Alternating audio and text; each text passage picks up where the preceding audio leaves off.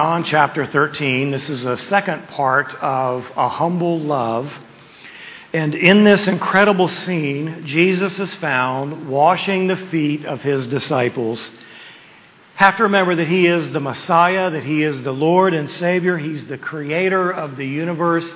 He is the one and only Son of God. He is the one that these men call Lord and Master. They understand that he has the words of eternal life. They followed him for some 3.5 years. And as they've come to the upper room in the final evening of Jesus' life before he goes to the cross, they enter into this room and the water pot is there and the towel is there. They sit down to eat, but there's no servant there. And so Jesus takes the form of the lowest of servants and stoops down and begins to wash the 30 feet of his men. This was a responsibility that was reserved for the lowest of the servant that would be in a household. Now, this act of foot washing is a foreshadowing of the way Jesus is going to humble himself in just a few hours by going to the cross. He willingly humbles himself to wash the feet of his men, just as he is about to humble himself and go to the cross to complete the eternal plan of redemption. This humble picture of Jesus washing the feet of his men is a picture of the cross, and it is a picture of our salvation. Thinking about who he is and thinking about what he has done, we are so comfortable with the idea that Jesus has gone to the cross. But when we get startled by the reality that Jesus stooped down to wash the feet of his disciples, it should make the cross that much more penetrating into our hardened hearts, and hopefully to break up the stiff-necked approach we have into walking with him and following him. Jesus was willing to do for these disciples what they were not willing to do for him or for one another. Now, we'll go through this and we'll rehash some of what we've talked about and what this foot washing is about. But what Jesus says here is a bit of a transition in this narrative in verse 12. Not all of them have been made clean by his regenerate washing, and no amount of foot washing will ever make them clean. And so we saw in verse 2 that as they have entered into the upper room, that Satan has already prompted Judas to betray him, and this prompting gets fulfilled in this narrative that we'll look at in the following week. So let's look at now verses 12 through 20 and continue with where we left off last week. So when he, Jesus, had washed their feet and taken his garments and reclined at the table again, he said to them, "Do you know what I have done to you? You call me teacher and Lord, and you are right, for so I am. If I then, the Lord and the teacher, washed your feet, you also ought to wash one another's feet. For I gave you an example that you also should do as I did to you. Truly, truly, I say to you, a slave is not greater than his master, nor is one who is sent greater than the one who sent him. If you know these things, you are blessed if you do them. I do not speak of all of you. I know the ones I have chosen, but it is that the scripture may be fulfilled. He who eats my bread has lifted up his heel against me. From now on, I am telling you before it comes to pass, so that when it does occur, you may believe that I am he. Truly, truly, I say to you, he who receives whomever I send receives me, and he who receives me receives him who sent me." Now, I understand that it's difficult to break up this narrative into three different messages, but it's even more difficult to preach this in one message. You would have to leave out so much necessary information to understand what is being said and why it's being said that it's easy for us to lose a little bit of the context. So, in last week, we looked at the revelation of his love. Jesus, who was going to, as the Son of God, go to the cross and die for them, was also going to stoop down and wash the feet of the disciples. We saw the rejection of that love, and that Judas had already decided in his heart to betray him. And then we saw the reality of his love as he began to get down and wash the feet. So we look at now number 4 in the outline as we continue, the explanation. Jesus is going to make an explanation about what it is he has just done. So when he had washed their feet and taken his garments and reclined to the table again, he said to them, "Do you know what I have done to you?" Now, what is foreign to us is what it looks like when someone washes the feet of another person.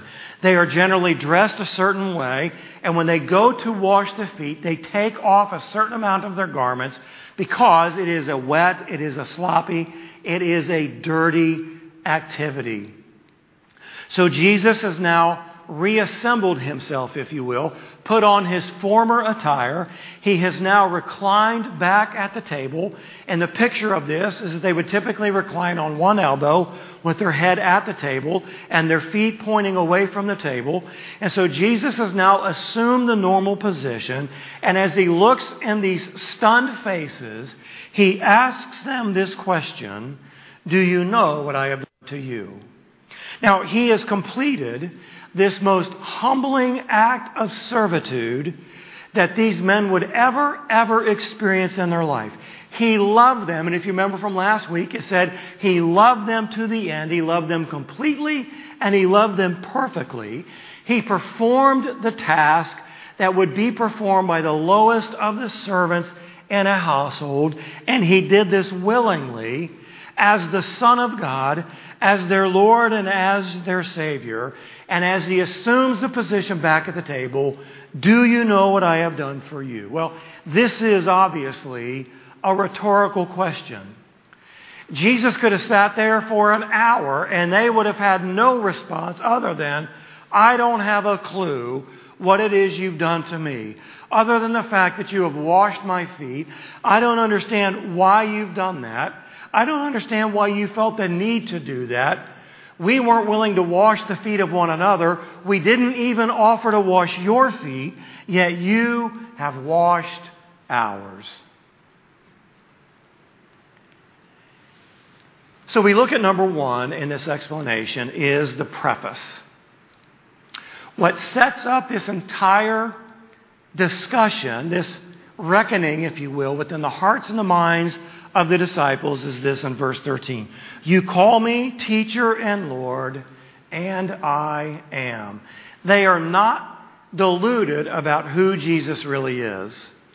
They've not been misguided about the role and the function that he plays as the one who has been sent from God to interact with them in a face-to-face relationship. Jesus holds the highest position among this group of men. He's their teacher, their rabbi. He is their Lord. He is the one that they have willingly left everything for. This exalted position that Jesus has amongst this group of men is not unique to them. Jesus holds the same exalted position over all of the universe that he has created. He is the Son of God. They know that. And they are absolutely stunned by the reality of what it is that Jesus has done. So as he asks them, "Do you know what I have done to you?" he sets it up again by saying, "You call me teacher and Lord, and I am." Number two, we see the model. Verse 14, "If I then, the Lord and the teacher, washed your feet, you also ought to wash one another's feet." So if you remember from last week, we talked about the fact that leading up to this upper room experience, the disciples were in a bit of a discussion about who was going to receive the greatest position when Jesus was going to establish his earthly kingdom. They expected this to come at any day because Jesus had been ushered into the city of Jerusalem into a parade-like atmosphere. They were coronating him as their king. He did not reject that. The Jewish people and the disciples expected Jesus to begin his earthly kingdom, his reign, and they were bickering amongst themselves about who was going to be on the right and who was going to be on the left and who was going to get the most prized positions in his kingdom. Well, what Jesus is doing is he's taking them from an earthly concern of who is the greatest, and he is replacing it with a spiritual need to serve one another in humility.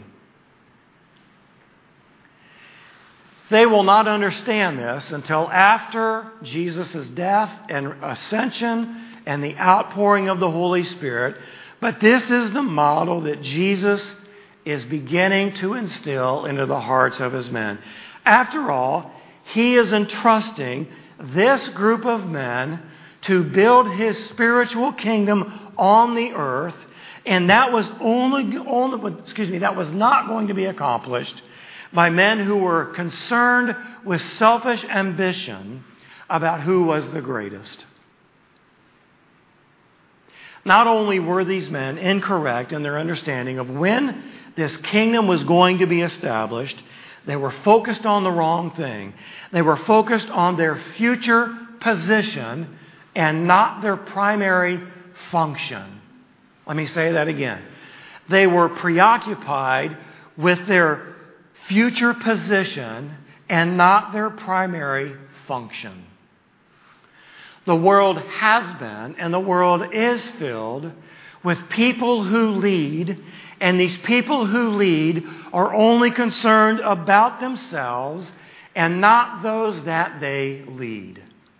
If you think back and look back at some of the atrocities that have been committed in human history, and you look at the lives of the individuals who led the people into mass genocide and slaughter and unspeakable crime against humanity, what were they really focused on? They wanted to become king of the world. They wanted to become king of their own little private world. They even wanted to become king of their own church. And so they had an interest in what they wanted and not an interest in the people that they were tasked to lead. This is the exact same that happens within our church today. Pastors and teachers and leaders and others want positions of power and honor and have no interest in positions of service. In virtually every church that I've been in, there is an ongoing, never-ending need for people to serve in the nursery, for people to serve in the children's ministry. And what often is said is, I'm not going to do that. I'm not going to serve these parents. I'm not going to serve these kids. I've got better things to do with my time. Somebody else needs to bother with that. But hey, if you want to ask me to be the chair of the finance team, I'll sign up for that. If you want to put me in a position that's going to make the decisions that lead the future of the church, I'll be a part of that. But don't ask me to serve. This mentality and this attitude plagues the church today. I'll ask you this question. Do you believe that God has equipped His local body to do everything that He has called the local body to do? Has He equipped the church to do the mission of the church?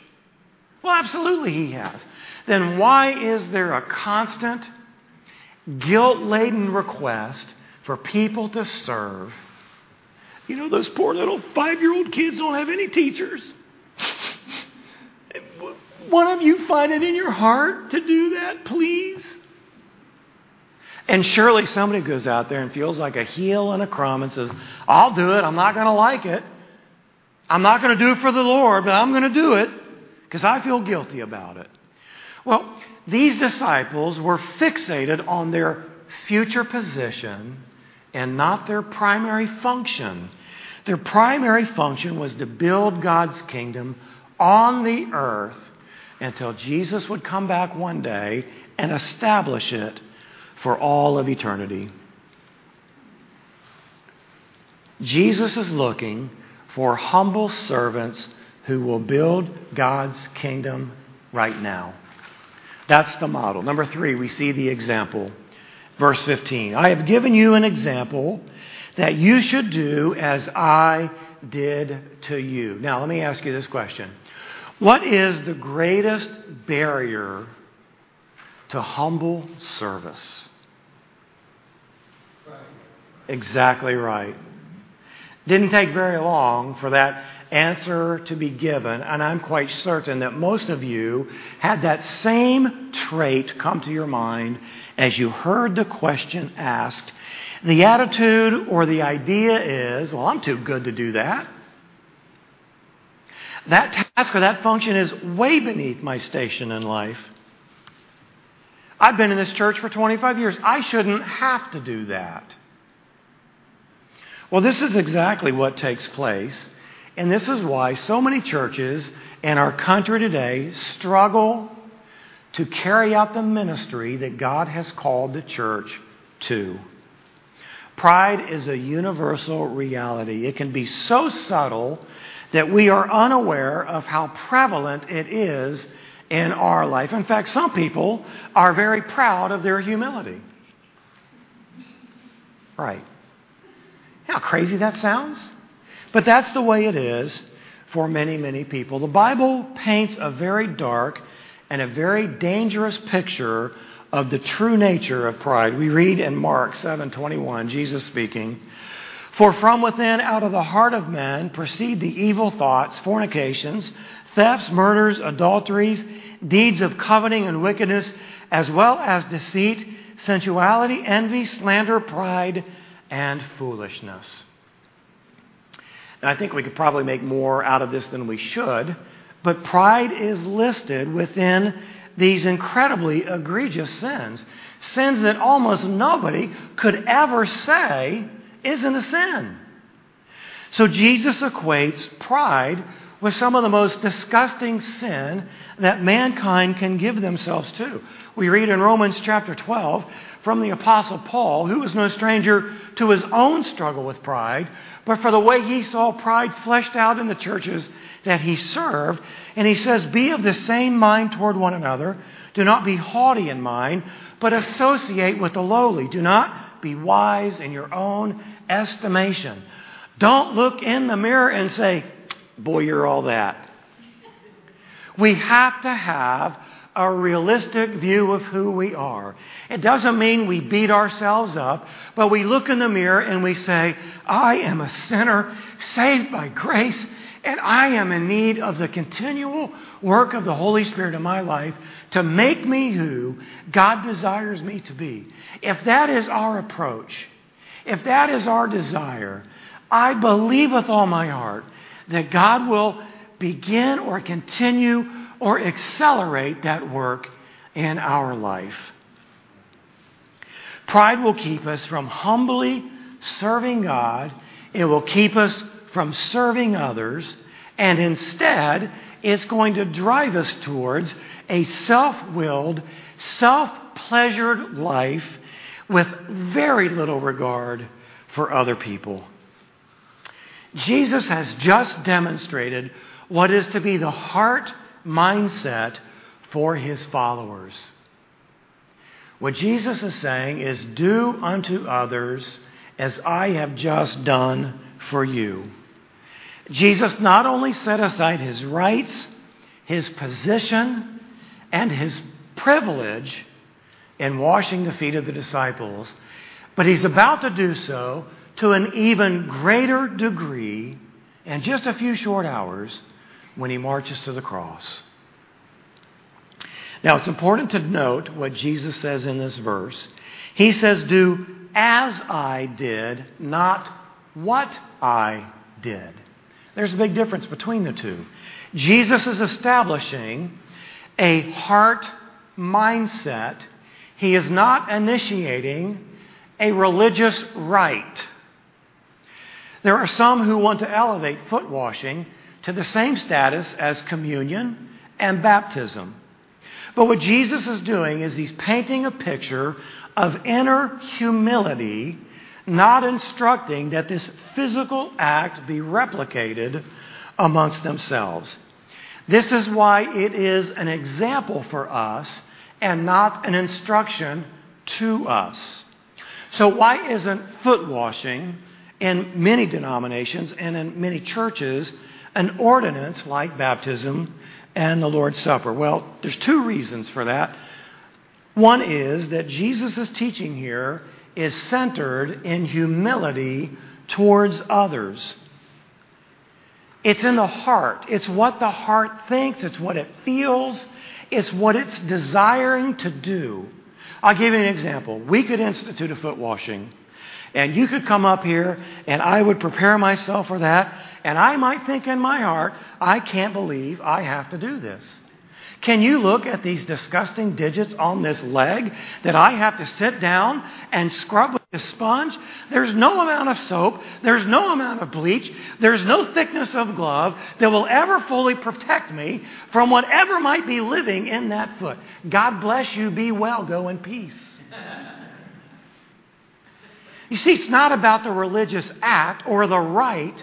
It's about what's in the heart when we do the things that God has called us to do.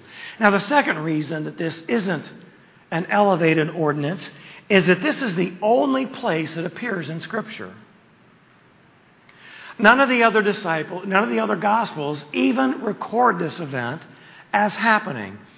It doesn't take place in the book of Acts. It wasn't practiced by the apostles in the early church. The only other reference is in 1 Timothy 5:10, and it's a commendable list of traits of humility that should warrant a widow receiving the help that she needs. There's no replication of this anywhere in the early days of Christianity. It wasn't until much, much later that the Catholic Church began to practice this as a necessary ordinance and religious expression. So here's the heart of the lesson that Jesus wants us to get. Verse 16.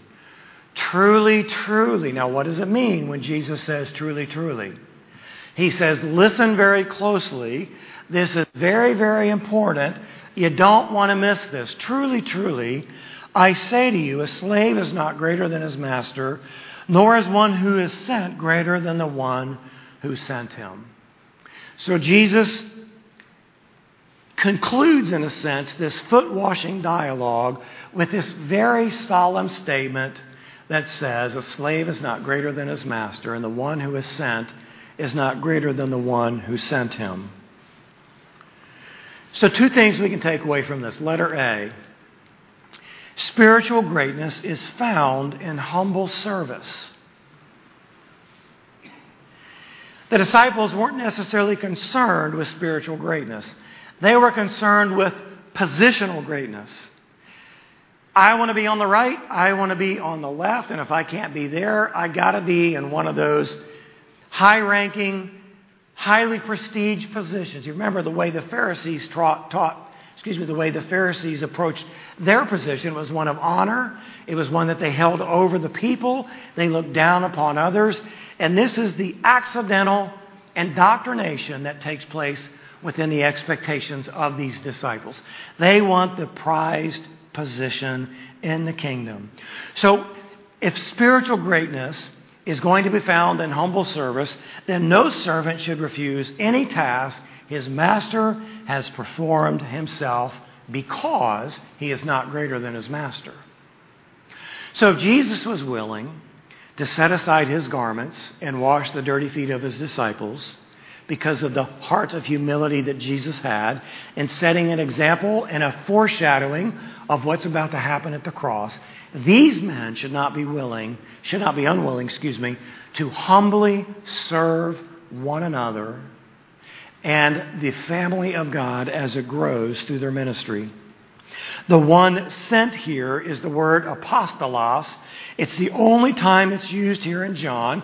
And what Jesus is saying is the apostle that is sent is not greater than the one who sent him.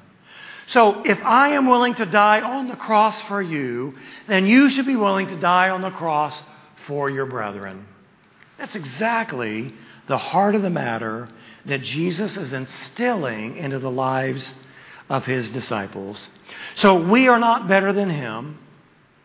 And if he was willing to serve us in this way, how much more willing should we be to serve others? There is no reason for us to become puffed up or boastful in our accomplishments, in our calling, in our spirituality.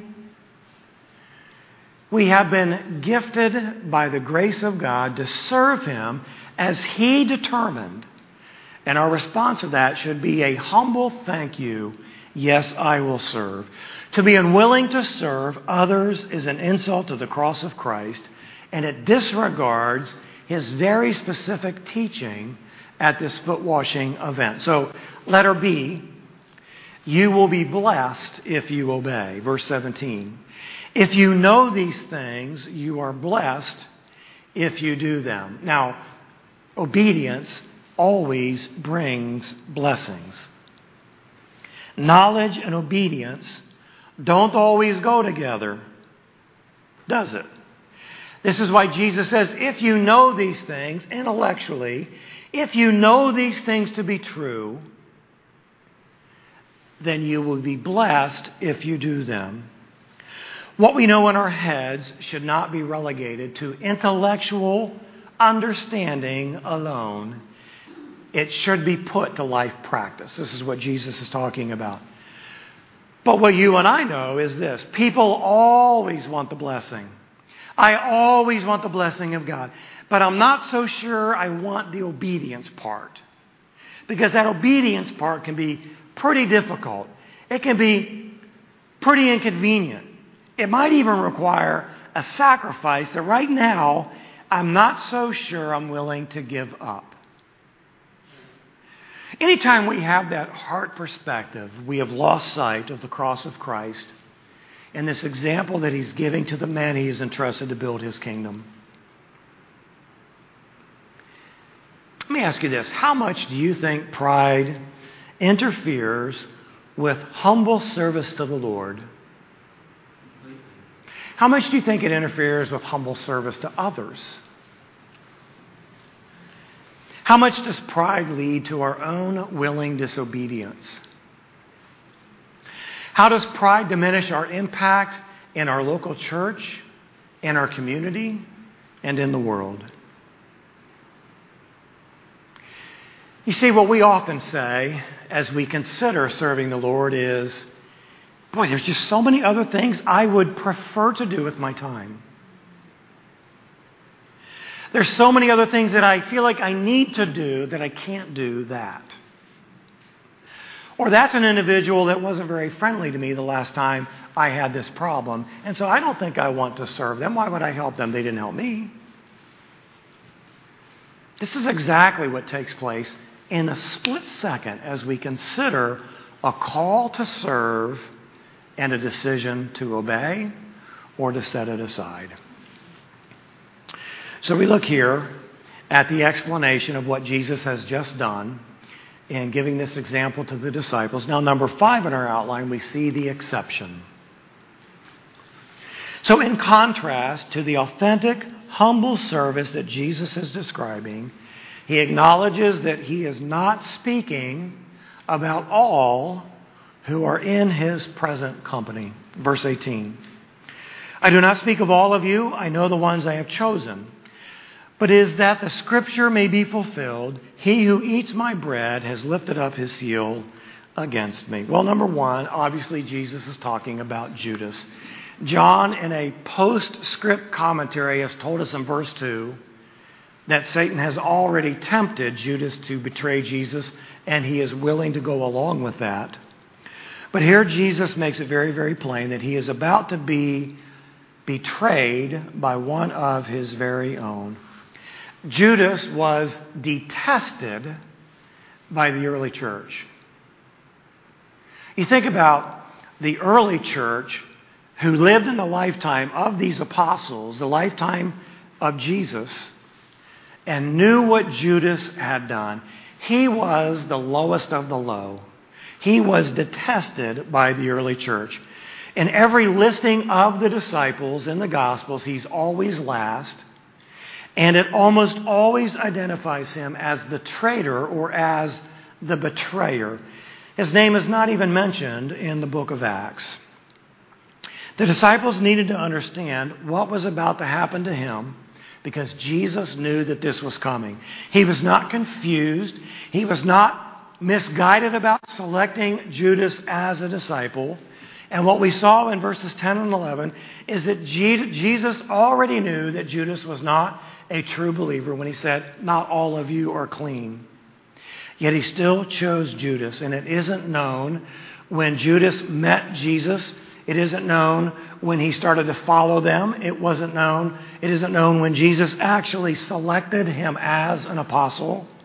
Some believe that in Matthew 3, verses 1 through 5, where there is a mass of Judeans who are following Jesus after John the Baptist. It could have been at that time, or it could have been a part of what is mentioned in John 3:22 when he was in Judea ministering early in his ministry. He was named an apostle by Jesus in Luke chapter 6, verses 12 through 16, after a time of prayer. So he chose Judas. The question is, why did he choose him? Well, number two, Judas is the one who fulfilled Scripture. This is where it gets into a very difficult part of the passage. So when Jesus says that the one who has ate bread with me has lifted up his heel against me, he's referring to Psalm 41:9. Psalm 41:9 says this: "Even my close friend in whom I trusted, who ate my bread, has lifted up his heel against me." Now there's this guy who was a counselor to David, who was good friends with David's son Absalom. And when Absalom began his revolt against his father David, this individual, whose name is very difficult to pronounce, Ahithophel. You got to spit when you say that if you're Arabic. But he was one of David's close friends, a trusted advisor, and he is the one who had eaten bread with David and then had turned up his heel against him. This is found in 2 Samuel 15. Another passage that is believed to prophesy about the betrayal that Jesus is going to experience is found in Zechariah chapter 11, verses 12 and 13. This is a type, a motif of the Good Shepherd who is going to come in the future. So it says in verse 12, "I said to them, if it is good in your sight, give me my wages, but if not, never mind." So they weighed out 30 shekels of silver as my wages. Then the Lord said to me, "Throw it to the potter, that magnificent price at which I was valued by them." So I took the 30 shekels of silver and threw them to the potter in the house of the Lord. In fact, I think it's in Matthew where the exact wordage is used. It describes the 30 shekels of silver that were weighed out to Judas. And that's why many people also go back to Zechariah as a part of the fulfillment of prophecy and Jesus' betrayal at the hands of Judas. So Jesus indicates that Scripture prophesied what was about to happen at the hands of Judas. Judas was going to betray him. So in the same way that David's close advisor was going to betray David, Judas was going to be the one that betrayed Jesus. Judas was one that shared the bread of Jesus. "He who eats of my bread has lifted up his heel against me." So this reference to "he who eats of my bread," it is stated in such a way that it reflects a long-term sharing of bread, which in Middle Eastern culture is reserved for a family member or an individual who has a permanent seat as a guest at the table. It's an individual that you would always be willing to welcome into your home. It would never be an imposition. It would always be a privilege and an honor to share bread with that individual. This is the idea behind the one who eats my bread, this long-term relationship that has existed, and he has lifted up his heel against me. To lift up your heel is to insult or to walk out on. It means to leave. In the Arab culture, to show your foot is a sign of animosity. There are certain things that you still should not do in different cultures because it means something very specific to them. And so in the same way, when you had your heel on the neck of an individual, that communicated absolute destruction. To lift up your heel in an Arab culture was a sign of animosity. And so this is what Jesus is saying is about to happen to him. He knew it was coming. It was prophesied. And he chose Judas accordingly. Now, although prophesied to fulfill Scripture that one would betray him, Judas was a willing participant. John 13:2, we've already looked at. During supper, the devil, having already put into the heart of Judas Iscariot, the son of Simon, to betray him. He has been tempted. Judas has accepted this. He's probably mulling it over. He's figuring out how it's going to go down. Long before Judas was born, his duplicity was foreseen and designed into God's eternal plan. But Judas's role in this divine plan was not something apart from his own desire. He was no robot programmed to betray Jesus against his will. Judas freely chose to do what he did, and he was fully accountable for these actions. So this same tension that exists between divine sovereignty and human choice is evident in Judas's being selected as an apostle. He chose to follow Christ, yet he became a follower of Christ only because Jesus chose him. We look at John 15:16. You did not choose me, but I chose you and appointed you that you would go and bear fruit and that your fruit would remain, so that whatever you ask of the Father in my name, he may give to you. His betrayal was predetermined as a part of God's sovereignty, and that in no way contradicts the truth that he acted according to his own will. We see in Luke 22:22, for indeed the Son of Man is going as it has been determined. And you see in italics my note, that's divine sovereignty. It was God's divine sovereignty that Jesus was going to go to the cross, right? But woe to that man by whom he is betrayed, human responsibility. Some people speculate, well, if Judas hadn't betrayed Jesus, he never would have gone to the cross. That was God's plan. That was not going to be stopped. Judas happened to be the individual who was going to fulfill that role in God's divine plan. Judas had every opportunity to turn from his sin, and much of Jesus' teaching in his ministry that dealt with hypocrisy applied directly to Judas. The teaching of the unjust steward in Luke chapter 16. The wedding garment that is depicted in Matthew 22. As well as Jesus' numerous teachings against the love of money and against pride and against greed. Judas would have even heard Jesus say earlier in the Gospel of John, did I myself not choose you, the 12, and yet one of you is a devil? You would have thought that each of these individuals would have had a very introspective dialogue. A devil? Am I a devil? What does this mean? Am I going to be something that I didn't expect to be? Something that I don't want to be? He would have heard the warning we've already looked at in Luke 22:22, also repeated in Matthew 26:24, that it would have been better if the man who betrayed the Son of Man would have never been born. Judas heard these things. He heard in John 13:10, not all of you are clean. Judas around the table, having his feet washed by Jesus, unfazed, unmoved by the love that is being displayed to him by the Lord and the Savior. And Judas's decision to betray Jesus was just simply solidified in his heart. Unthinkable, unimaginable. Judas acted according to his own free will, according to the divine plan of God, where divine sovereignty and human choice exist in an area that you and I have a very difficult time reconciling. Our mind is not like his mind. So, number 4 in this section of our outline is Jesus' request to just believe in me. He says in verse 19, from now on I am telling you before it comes to pass, so that when it does occur, you may believe that I am He. He's telling them in advance, so that they wouldn't lose faith. Even though they would be shocked at the cross, even though they would scatter in the shadow of the cross, they would not lose faith in who He is. Now, when Jesus says that you may believe that I am, that is the great I am, ergo am I, the undoubted proclamation that Jesus says, I am the all-encompassing term for God as you would understand it.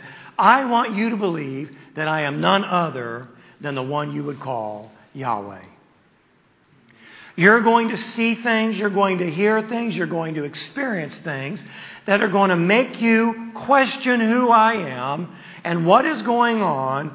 But I'm telling you about this in advance so that you will believe that I am He.